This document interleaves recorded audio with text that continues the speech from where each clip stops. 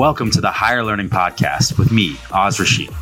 Our podcast focuses on the one thing every business leader must excel at when building a high-performance team: effective hiring.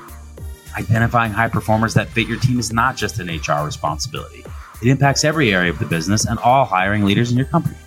We're here to have an honest and entertaining conversation with different business leaders from a variety of industries to learn about new ways of identifying and engaging top talent in today's business environment. I'm your host, Oz Rashid. Welcome to another episode of Higher Learning. I am your host, Oz Rashid, and today we have a very special guest. Today we have Anastasia Volkova, CEO and co-founder at Regrow. How are you today, Anastasia? I'm doing great. Thank you so much for having me, Oz. Of course. All right. So listen, we've got to start here. I love climate tech. It's an area that I've gotten more passionate about as I've learned more about it. I'm so interested to learn about your company. So can you tell us a little bit about what Regrow does and maybe a little bit about the company's mission and vision? Of course, it will be my pleasure. The climate crisis is an obvious one that draws everyone's attention right now, but we don't often know where it actually comes from. We generally attribute it to greenhouse gases coming out of the exhaust pipe of the car, and maybe a few more other things that seem to be complicated, mining materials, minerals, and things like that. But it turns out that a number of industries actually share the bulk of the greenhouse gas emissions that are getting into the atmosphere, whilst they probably shouldn't. And agriculture is one of those.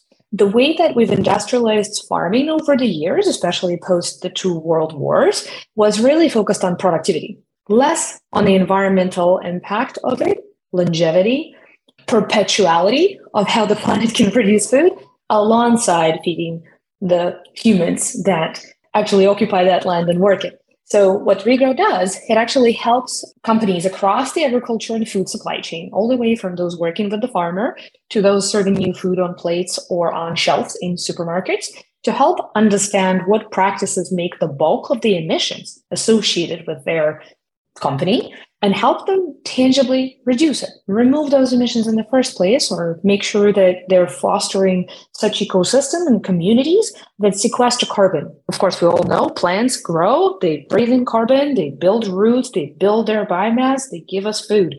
Capturing that process and making sure that agriculture doesn't produce any other greenhouse gases is exactly the analytics that Regrow wraps itself around. Wow, I love that. Now you're obviously solving a big problem, but I am so interested. How did you get into this space? How did you decide that I want to commit my life and make this my life's work?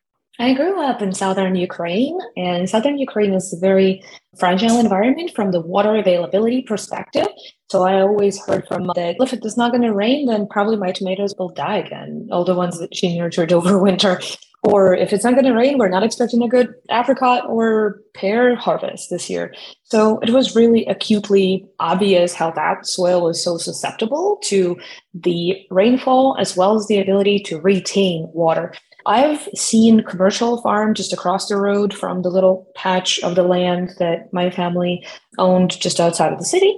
And when I grew up, I discovered what agriculture had to do with the climate crisis, and that it closed the circle for me, that actually, well, this is one of the industries that impacts the climate not very positively, that creates in a way a vicious cycle that affects this industry and so on. So how can we change it altogether? How can we sidestep this old behavior, create new behavior that will enable us to live on this planet long term?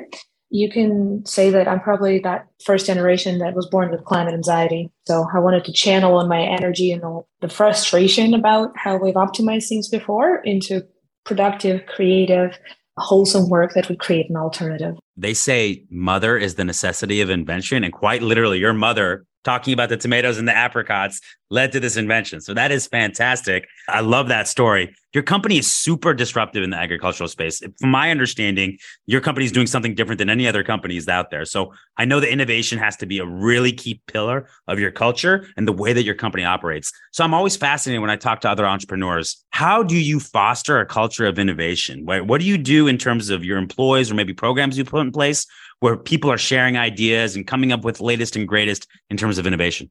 What we do is, and that is at the core of Regrow value proposition, we commercialize and productize science. Science that discovers the new ways that we can understand the way that if we put a fertilizer into the soil, what happens to it? Where does it go? What does it depend on? What are the conditions in which it would be most positive versus the conditions in which it can be harmful and greenhouse gas effects? So the advantages of building such a company with an incredibly talented group of people that I get the privilege to lead is literally putting that ambitious goal out front and saying Regrow's mission is to make resilient agriculture accessible and practiced on every acre globally. What does that mean? That if we look at the greenhouse gas pie attributed to agriculture is a big piece. The feed that goes in and commodity production that goes into animal agriculture is a big piece of the pie. So giving that clarity to regrowers internally and giving them the opportunity to see, here's what the customers are ready for. Here is the science that we are ready to offer. But what comes after that? Let's be creative. Let's recruit companies that can be our partners in bringing the new science to the table, to practitioners, to farmers, so they can leverage it. So to us, we look into this horizon where we can see the future of agriculture being completely resilient. And how do we step by step get there? As long as you, I think, paint that vision, as long as you're very clear on what needs to get done, what kind of pieces of science need to mature, you almost make into a roadmap.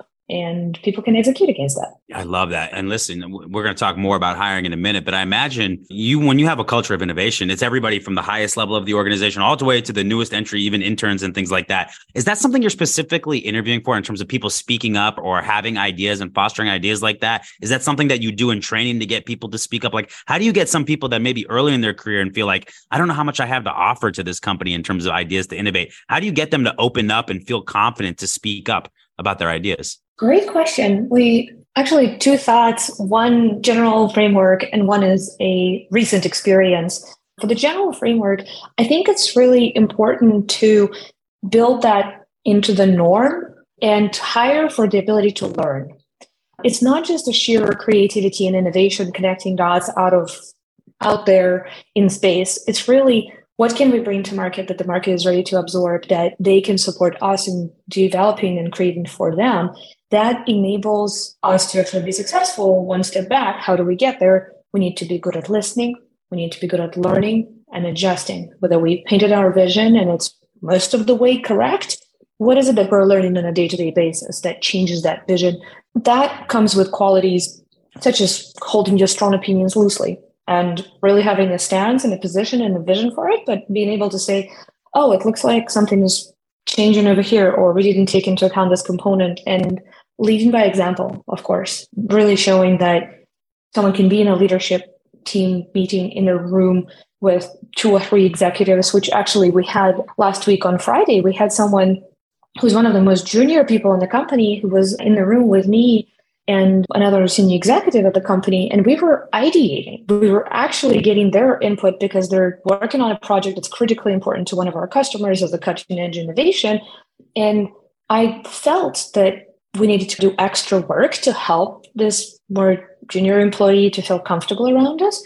But we kept repeating and teasing the thoughts that employee had and truly incorporating them in the deck in real time. So we were all co-creating in this collaborative environment. I think it can be very surprising to people to see executives being so collaborative. At the same time, I think, as my CRO says, if you don't have that culture of listening and learning and sharing, that's what kills innovation. So having that culture is really important, and knowing that if it's about new ideas, if it's about us kind of throwing spaghetti at the wall and see what sticks, everyone can throw spaghetti at the wall. It's all equal basis, and then we need to reset, see what makes sense, and make a decision together. But I think just fostering that environment in which we're all equal, we're looking at it from different perspectives. We need those perspectives to create something truly different. Yeah, 2 things come to mind when you say that. I'm somebody that is really, especially as I've matured in my career, strong opinions held lightly is something that I try to live by. I definitely have thought out what I think, but at the same time, through logic, through data, through other expertise, I'm more than happy to be moved off that point. I just think that's a critical thing for leaders, but also everyone throughout your organization. And that comes with growth mindset. If you think you already know it all when you get there, then you're going to be static, and your ability to grow and develop and learn more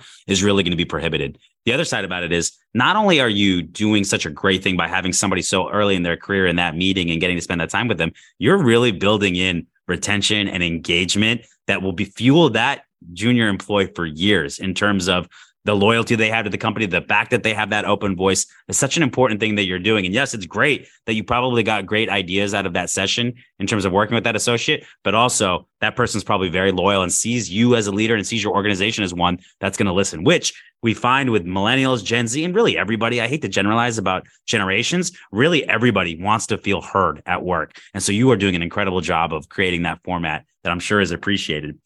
Diversity is really important to you and to me. We talked about this a little bit in our pre-call.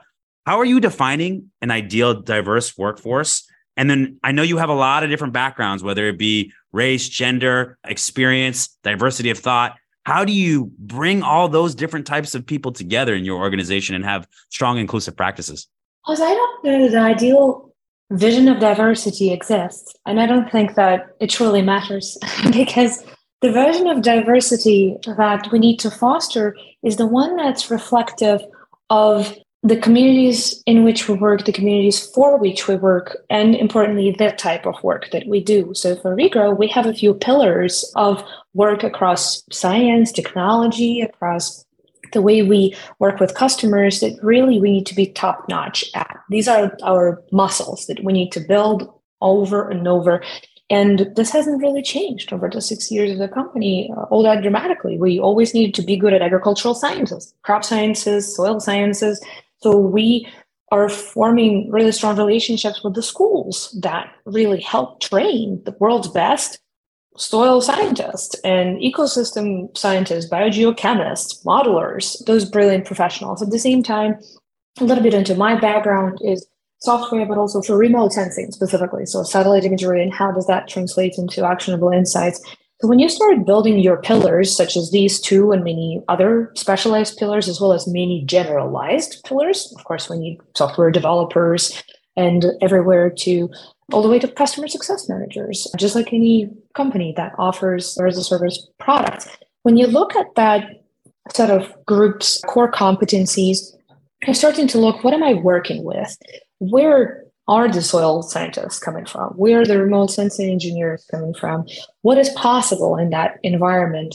Do we actually help build a program at a university where I come and maybe give lectures, or my co-founder comes and gives lectures so that we can inspire more young women to be in remote sensing and aerospace, or in someone who leads our environmental science team goes and talks about it. And she's the woman that represents diverse backgrounds that she could inspire people with the work that we do. That's just across different disciplines. We're all coming from different backgrounds. We all speak so many different languages and live in more than 17 countries. Definitely the problem with the pipeline isn't the one that a Series B startup can solve, but we're trying to be engaged in it where we feel will be most impactful, where we can show someone who goes into this career why they shouldn't drop out of it. How can they see their work, what they're learning in the academic circles applied maybe through an internship? So we partner with schools as a corporate or industry representative on those projects to give them the real world application that fuels the desire to learn more than anything else. And that kind of breeds that retention. I would also say that from the perspective of diversity, we look at it on the team by team basis, of course, as well, making sure that whenever there is a table, that table is welcoming and also that it has diverse opinions. Based on how our company is structured, I don't think there's many other places where you would find a farmer, a soil carbon biogeochemical modeler, a agronomist, designer, product manager, all come in and sit in the same table trying to solve the problem for so many stakeholders across our agricultural and food system. So we depend on that diversity to really reflect the industry that we serve. And that's how we go about building it. What a poignant answer. And I've never heard it articulated that before. I really love that. Thank you for sharing. So Anastasia, I love talking about your company. I think it's so interesting. I think it's so important what you all are doing.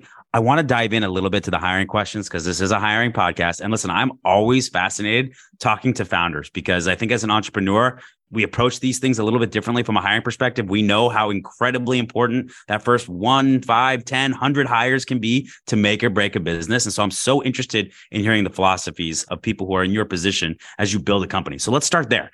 Do you have an overarching hiring philosophy for people that you want to bring into your organization? And if so, what is it? Aim for the genius zone. That's how I would summarize it. Okay, explain. think you might know what I mean, but let's dive into it deeper. So everyone has kind of a genius zone. So what is the work that I thrive on doing? What is the work that I find myself doing, even if I'm not being asked to do it or paid to do it? So understanding what that is and what really gives someone energy and being able to marry it in some way, in part or in full, with the role they'll be put in, either immediately or down the road, I think is what unlocks really a different level of motivation. For us, of course, that gets layered in with, are they really passionate about climate? Do they understand the value and importance of this work, either from environmental standpoint or social standpoint? Like it's one and the same in a way, but of course, some people have more of a people-centric value set compared to other ones who put the bigger concept of a shared future together first. So looking at matching the person with their role through this genius zone and with two other pillars, are they serious about climate and understand the value of this work? And if so, that'll unlock really amazing level of energy for them. And are they constantly learning, or are they just set in stone, exactly as we talked about before? So those three pillars, I think it's the philosophy that we apply here. I love that. I've heard it called genius zone. I've heard it called hedgehog model. It's when you can really take that cross section of what you're good at and what you're passionate about and marry those things together. That's what leads to sustained excellence over time in your career. So I think that's a fascinating thing. Now, listen, and adding the climate change aspect to it, maybe the funnel gets a little bit smaller there.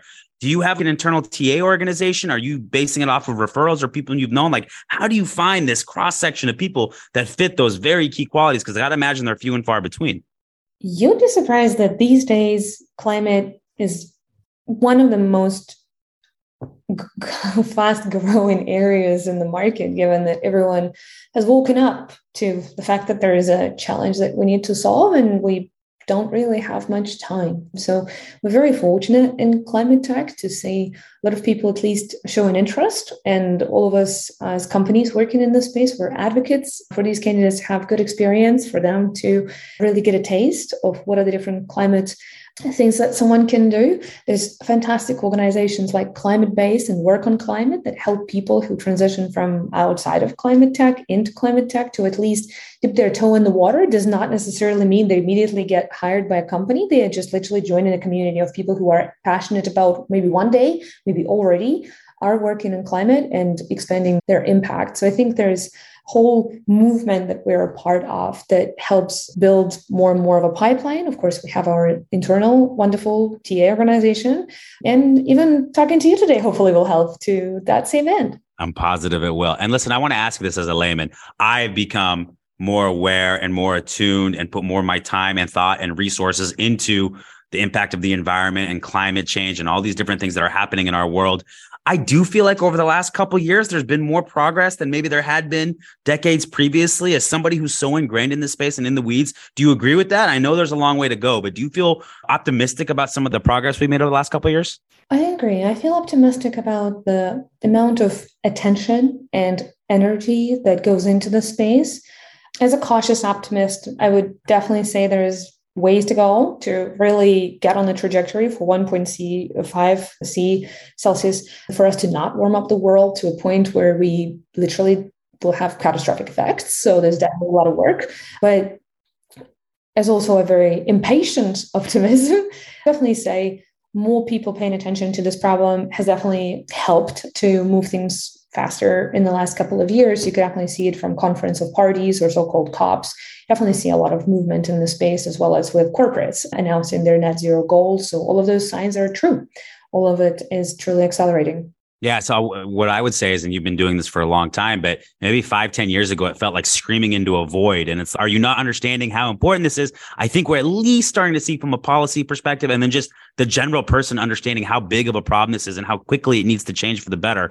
I think it's been better, but you're right. We need more progress to get where we need to be. But I'm hopeful, and I tend to be an optimist. I'm hopeful that going forward, we're going to start to see some of those dramatic changes. So I'm very thankful for what you're doing. Let me ask you this. If I ask you about a memorable interview, good, bad, maybe one that you were interviewing for, or somebody was or you were interviewing somebody, what stands out? Is maybe somebody great that you hired, or maybe an interview that didn't go that well? You don't have to name names, but I'm interested what comes to mind. What comes to mind is constructive conflict. I think it's very important to hold constructive conflict with people and in the way that we lead the company as a leadership team, that's a very important value for us, because back to your innovation question, we can really not, each one of us alone, invent what the future of the industry would look like. We partner, we collaborate externally, but so we must internally. So to me, it can maybe sound contradictory or counterintuitive to some people listening, but to me, it's critically important that someone isn't just blindly following along with the line of questions that I'm asking, and really helps me understand what is the additional perspective they will be bringing to the table, because that's how we get to diversity, that's how we get to innovation, that's how we get to excellence. This is how we truly have a shot at surviving in an industry as a small company. So to me, the interviews that stood out the most were the interviews where I think we had a great energy dynamic with someone because they felt really passionate about the work that the company was doing, or had their personal connections.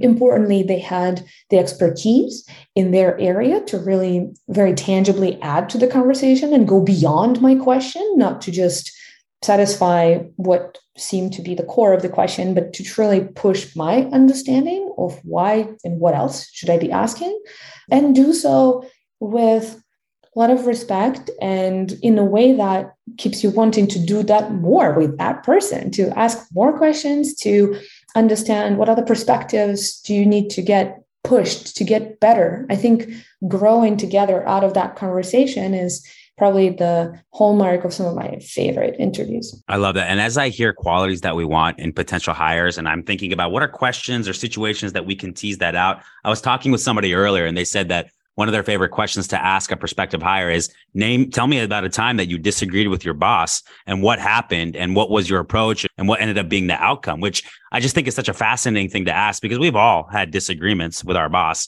but it's also about how did you constructively approach that? And I think it also says a lot about somebody asking that question, that I'm very open to you challenging me and questioning me on something so that we can have that constructive conflict that you're talking about. So I think that's fantastic. And that's the second time in a few hours I've heard a great leader ask that question, because that's what we want. We want that feedback. We want to be challenged. If I knew it all, like you said, then I wouldn't need to hire anybody. I could do it all myself. But we want people who are going to challenge us and push us at our best, even as we lead the company. So I love that. Do you have a favorite question that comes to mind? Is there something that you love to ask in interviews? Yes, absolutely. And I would happily share so that everyone who takes an interview after you release this podcast episode will come prepared. My favorite questions are based on the book called Who, the A Method for Hiring. Okay. And I truly love to ask this kind of set of 4 questions. What are you great at and love doing professionally? What are you not so great at or not interested in doing professionally?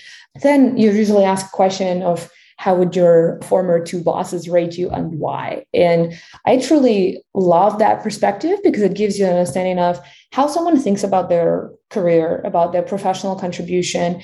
And that gives me a sense of, is it the right fit for the role? Does this sound like what we're looking for? Do the way that they describe themselves sound like it would be potentially a good add to the mix within the team that they'd be working in? The ability to ask and respond well to what are you not so good at or not interested in. And I think also framing that question, not interested, not just asking for what they're not good at, allows more leeway and for people to feel quite open. And in 99% of times, I get really good answers from people to that question, and they're not very blasé, superficial plugs that don't make any sense. They're truly, usually I'm challenged by XYZ as potentially someone's former boss, someone's future boss, or someone's future colleague. I really care about that because the question is, who's going to support you in that area of development that you have? Is it me? Is it someone who's on the team that you'll be joining? How can we help you grow? Because if you're sharing that, you have self-awareness around it, you really want to grow in that area. And then the next question that asks about the bosses really evokes a whole range of responses and usually tells a little bit about self-esteem, a little bit about how people judge themselves, about self-awareness, I would think, right? 100%, right? 100% self-awareness, about their ability to also present this information and be candid and authentic, yet confident. And most importantly, what they judge as meaningful, as progress and achievement. And yeah, we all have very different measures for that, especially depending on the size of the company you were coming from and the size of the company you are coming into. I love that. And listen, you mentioned the Who methodology. I read that book about a year ago.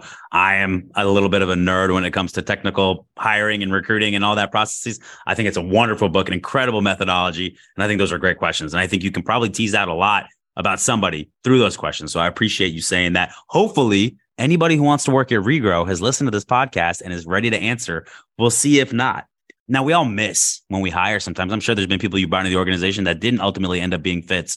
When you look back at why you might have missed or what you might have missed in the interview, is there anything that comes to mind or a theme? I guess you're asking not really about the question that didn't stay for the long term, because there's phases, right? And as the company grows, we need to grow ideally ahead of the company growth, or at least at pace with it. So there's definitely that group of people. But I think the missed hires, I would generally say it lends itself into an area where people maybe on the hiring committee were hopeful when we didn't quite nail the fit between the testing of the skills that we needed in the role within the interview process. And we had to assume or extrapolate based on the other data points that we had. And those roles probably have evolved and exposed that the recruitment process didn't cover all of the pieces, and the extrapolation didn't hold water. So I guess the antidote that we came up to those kind of situations is really get a good idea how to hire for now, not for the future, because the future is really uncertain, but also have a little bit of a view of what could the potential for this role look like, to start asking the question, but not immediately hire for that, potentially to have an eye for training around that. I love that. And like you said, your company is growing rapidly, right? So there's different phases, and the person that helps you get from 0 to 1 million is not always the person that helps you go to 100 million and 500 million. And that's not a bad thing. That's just sometimes how things work. Very few people are able to grow throughout that entire time. So I love that you're interviewing for right now rather than what a future state might be. And I think that's a really smart thing to do if you're working in an environment that's dynamic and changing as much as Regrow is. All right. So I'm interested to dive in a little bit about your role in particular. Now, I want to ask about the day in the life, but I want to ask it a little bit of a different way. You partner with some of these really large organizations I saw, like General Mills and Kellogg. And I'm interested, what are you doing with these large CPG companies, and how are you working together and partnering with them? We're helping them navigate their climate journey and make the most out of their brand equity, desire to invest into a future that's resilient. We do it in a number of ways. We are a trusted advisor and a thought partner in developing the new future, because it's not really nice and not really well to talk about multi-crisis, biodiversity, climate crisis, all those things. People, they draw motivation from a vision of something that is hopeful and aspiring, like a perpetual planet in which the agricultural production is nourishing for both the planet and the people.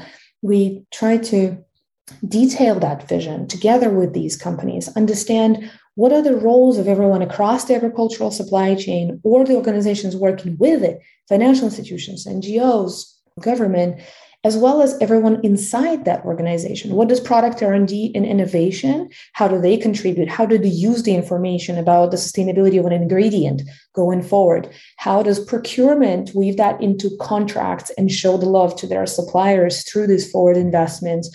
How do we get the sales and marketing to be able to include their customers of the brand to co-invest into something that's better for the future for them together as a supply chain? So these are truly critical areas of work. And I'm not even touching on financial and other types of compliance that is really driving a lot of the rigor in this space, which helps even more companies come to us and use the science that's scalable, globally applicable, and future-proof. Wow, that is awesome. I know in terms of everything you're working on, you seem to be very passionate about it. It's a very exciting time in your industry, and you are doing a lot in that space to impact. Are there any particular programs that you're really juiced about or that you're working on right now that you want to scream from the mountaintops and tell us about? Oh, there's so much going on. Just in a couple of weeks from now, I think we will be launching the new thing of the company. So I'm very excited to work on that. It's our attempt to build that future vision, to empower the stakeholders and key partners in every organization across the agriculture and value supply chain to talk about this as an opportunity to get the co-investment, to get behind the same goal together. And Regrow is taking on something that's feels a little bit larger than life, but at the same time, we feel like we have all the right ears and eyes pointed at us, and we want to help the industry coalesce and come together around this really important work. So stay tuned for that. If we want to find out more about that repositioning, should we go to the website, or what's the best way for us to find out about that? Definitely. We will start broadcasting it across the website and socials. Yeah, in a few weeks' time. Okay. I can't wait. I cannot wait. A lot of times on this podcast, we like to look at an old LinkedIn post. So I'm going to run one by you. You've talked a lot about the importance of helping females early in their career and pushing them up and advancing them. I'm going to read from about 4 months ago. Excited to have been invited to join Chief, a private network for women executives built to drive more women into positions of power and keep them there. So many good things come from powerful women coming together, strengthening their leadership, magnifying their influence, and paving the way to bring others who are coming after us. So my question to you would be, have you already started to attend different meetings and things for Chief, and what's it been like, and why is this important to you? I love that you brought it up. I was actually thinking of Chief when you asked me something else earlier today. And I'm like, I'm not sure if Oz knows about Chief, but here This is what a good podcast host does. So hopefully I caught on. Go ahead. 100%. No, you're caught on. Yes, I'm part of the Chief Network. I have attended a number of different meetups, as well as I'm part of the core group, which is a Chief's way of organizing a small group of people that go through the experience of learning and advising and supporting each other together in a curated and coached, supported way. I'm getting a lot out of that network. I'm just seeing so many wonderful women that do often critical work at their companies and exchanging ideas about something that may feel first, like it feels, let me recut this. Exchanging ideas we literally give each other the perspectives that otherwise are not accessible. They may be working in a larger company. They may not see it the way that I see it. I interview so many people and have a different perspective. So it's just bringing all of these different perspectives together, empowering each other, supporting each other, seeing how we can grow and helping see the best in each other. It's such an incredible thing where literally female executives do it for each other. I'm grateful they started that network. Chief. I love it. I know a little bit about it. I was lucky enough to meet one of the founders at a conference. I have many female executives in my network who have been a part of it. I think it's such an empowering thing. I have 3 daughters myself. Our company was male dominated for the first few years. I'm proud to announce we're at like 55% gender diversity weighted towards the female side. I really believe in empowering females in terms of their careers, along with all different types of groups, and typically sometimes disenfranchised groups, and helping support them to achieve those goals. I will say that, hopefully not sounding self-serving, but if anybody in Chief, if we can give them a platform here on this podcast, you think they'd be a good guest, please let them know about us. But I'm so excited that you're doing that. I'm so excited that you're getting a lot of value out of that. And what's amazing is the other people I've talked to about Chief have specifically said that same thing, that getting together in those core groups and sharing and empowering each other has done wonders for them, for their network and for their career. So I love to hear that. Last question. If we are going to offer one little bit of career advice, a nugget maybe that you did not have early on in your career, but that you know now, what would you offer that up to maybe people early in their career listening to this podcast? Especially to women. I want to speak to them, or those who identify as female. Trust yourself. It's going to be as simple as that. Trust your gut, trust yourself. So often as female professionals, we seem to be in a cloud of someone else's expectations and not even know how something gets done. And if we haven't seen it, frankly, we can get frightened and feel like we're out of place. But we should trust our gut. And if something feels right or if something feels wrong, the inability to stay in a job that doesn't fully fit one's life is probably not a good place to keep pushing yourself into, or vice versa. The pull into a new career, despite maybe having a young baby, is something that the modern workforce and the right type of boss, right type of team will be most welcoming into, and it can bring so much more energy. So I guess really that amplified self-awareness brought into the workplace, the time for it is now. I love that advice. And again, as a father of 3 daughters, you see a lot of times in society that we condition our little boys to be confident and speak confidently in what they're doing. And a lot of times you'll see that we intentionally or not condition our young girls many times to not be that same way. And so I'm grateful. My 11, 9, and 8-year-old are 3 of the most confident little girls I've ever met in my life. I'm not sure if they got that from their mother or their father, but that's something that we've tried to build in them to trust themselves. And as they get into their career, that type of mentality is going to empower them to do things that they never thought possible. So I think that's wonderful advice, and I hope everybody listening takes that to heart. And I think it's really great.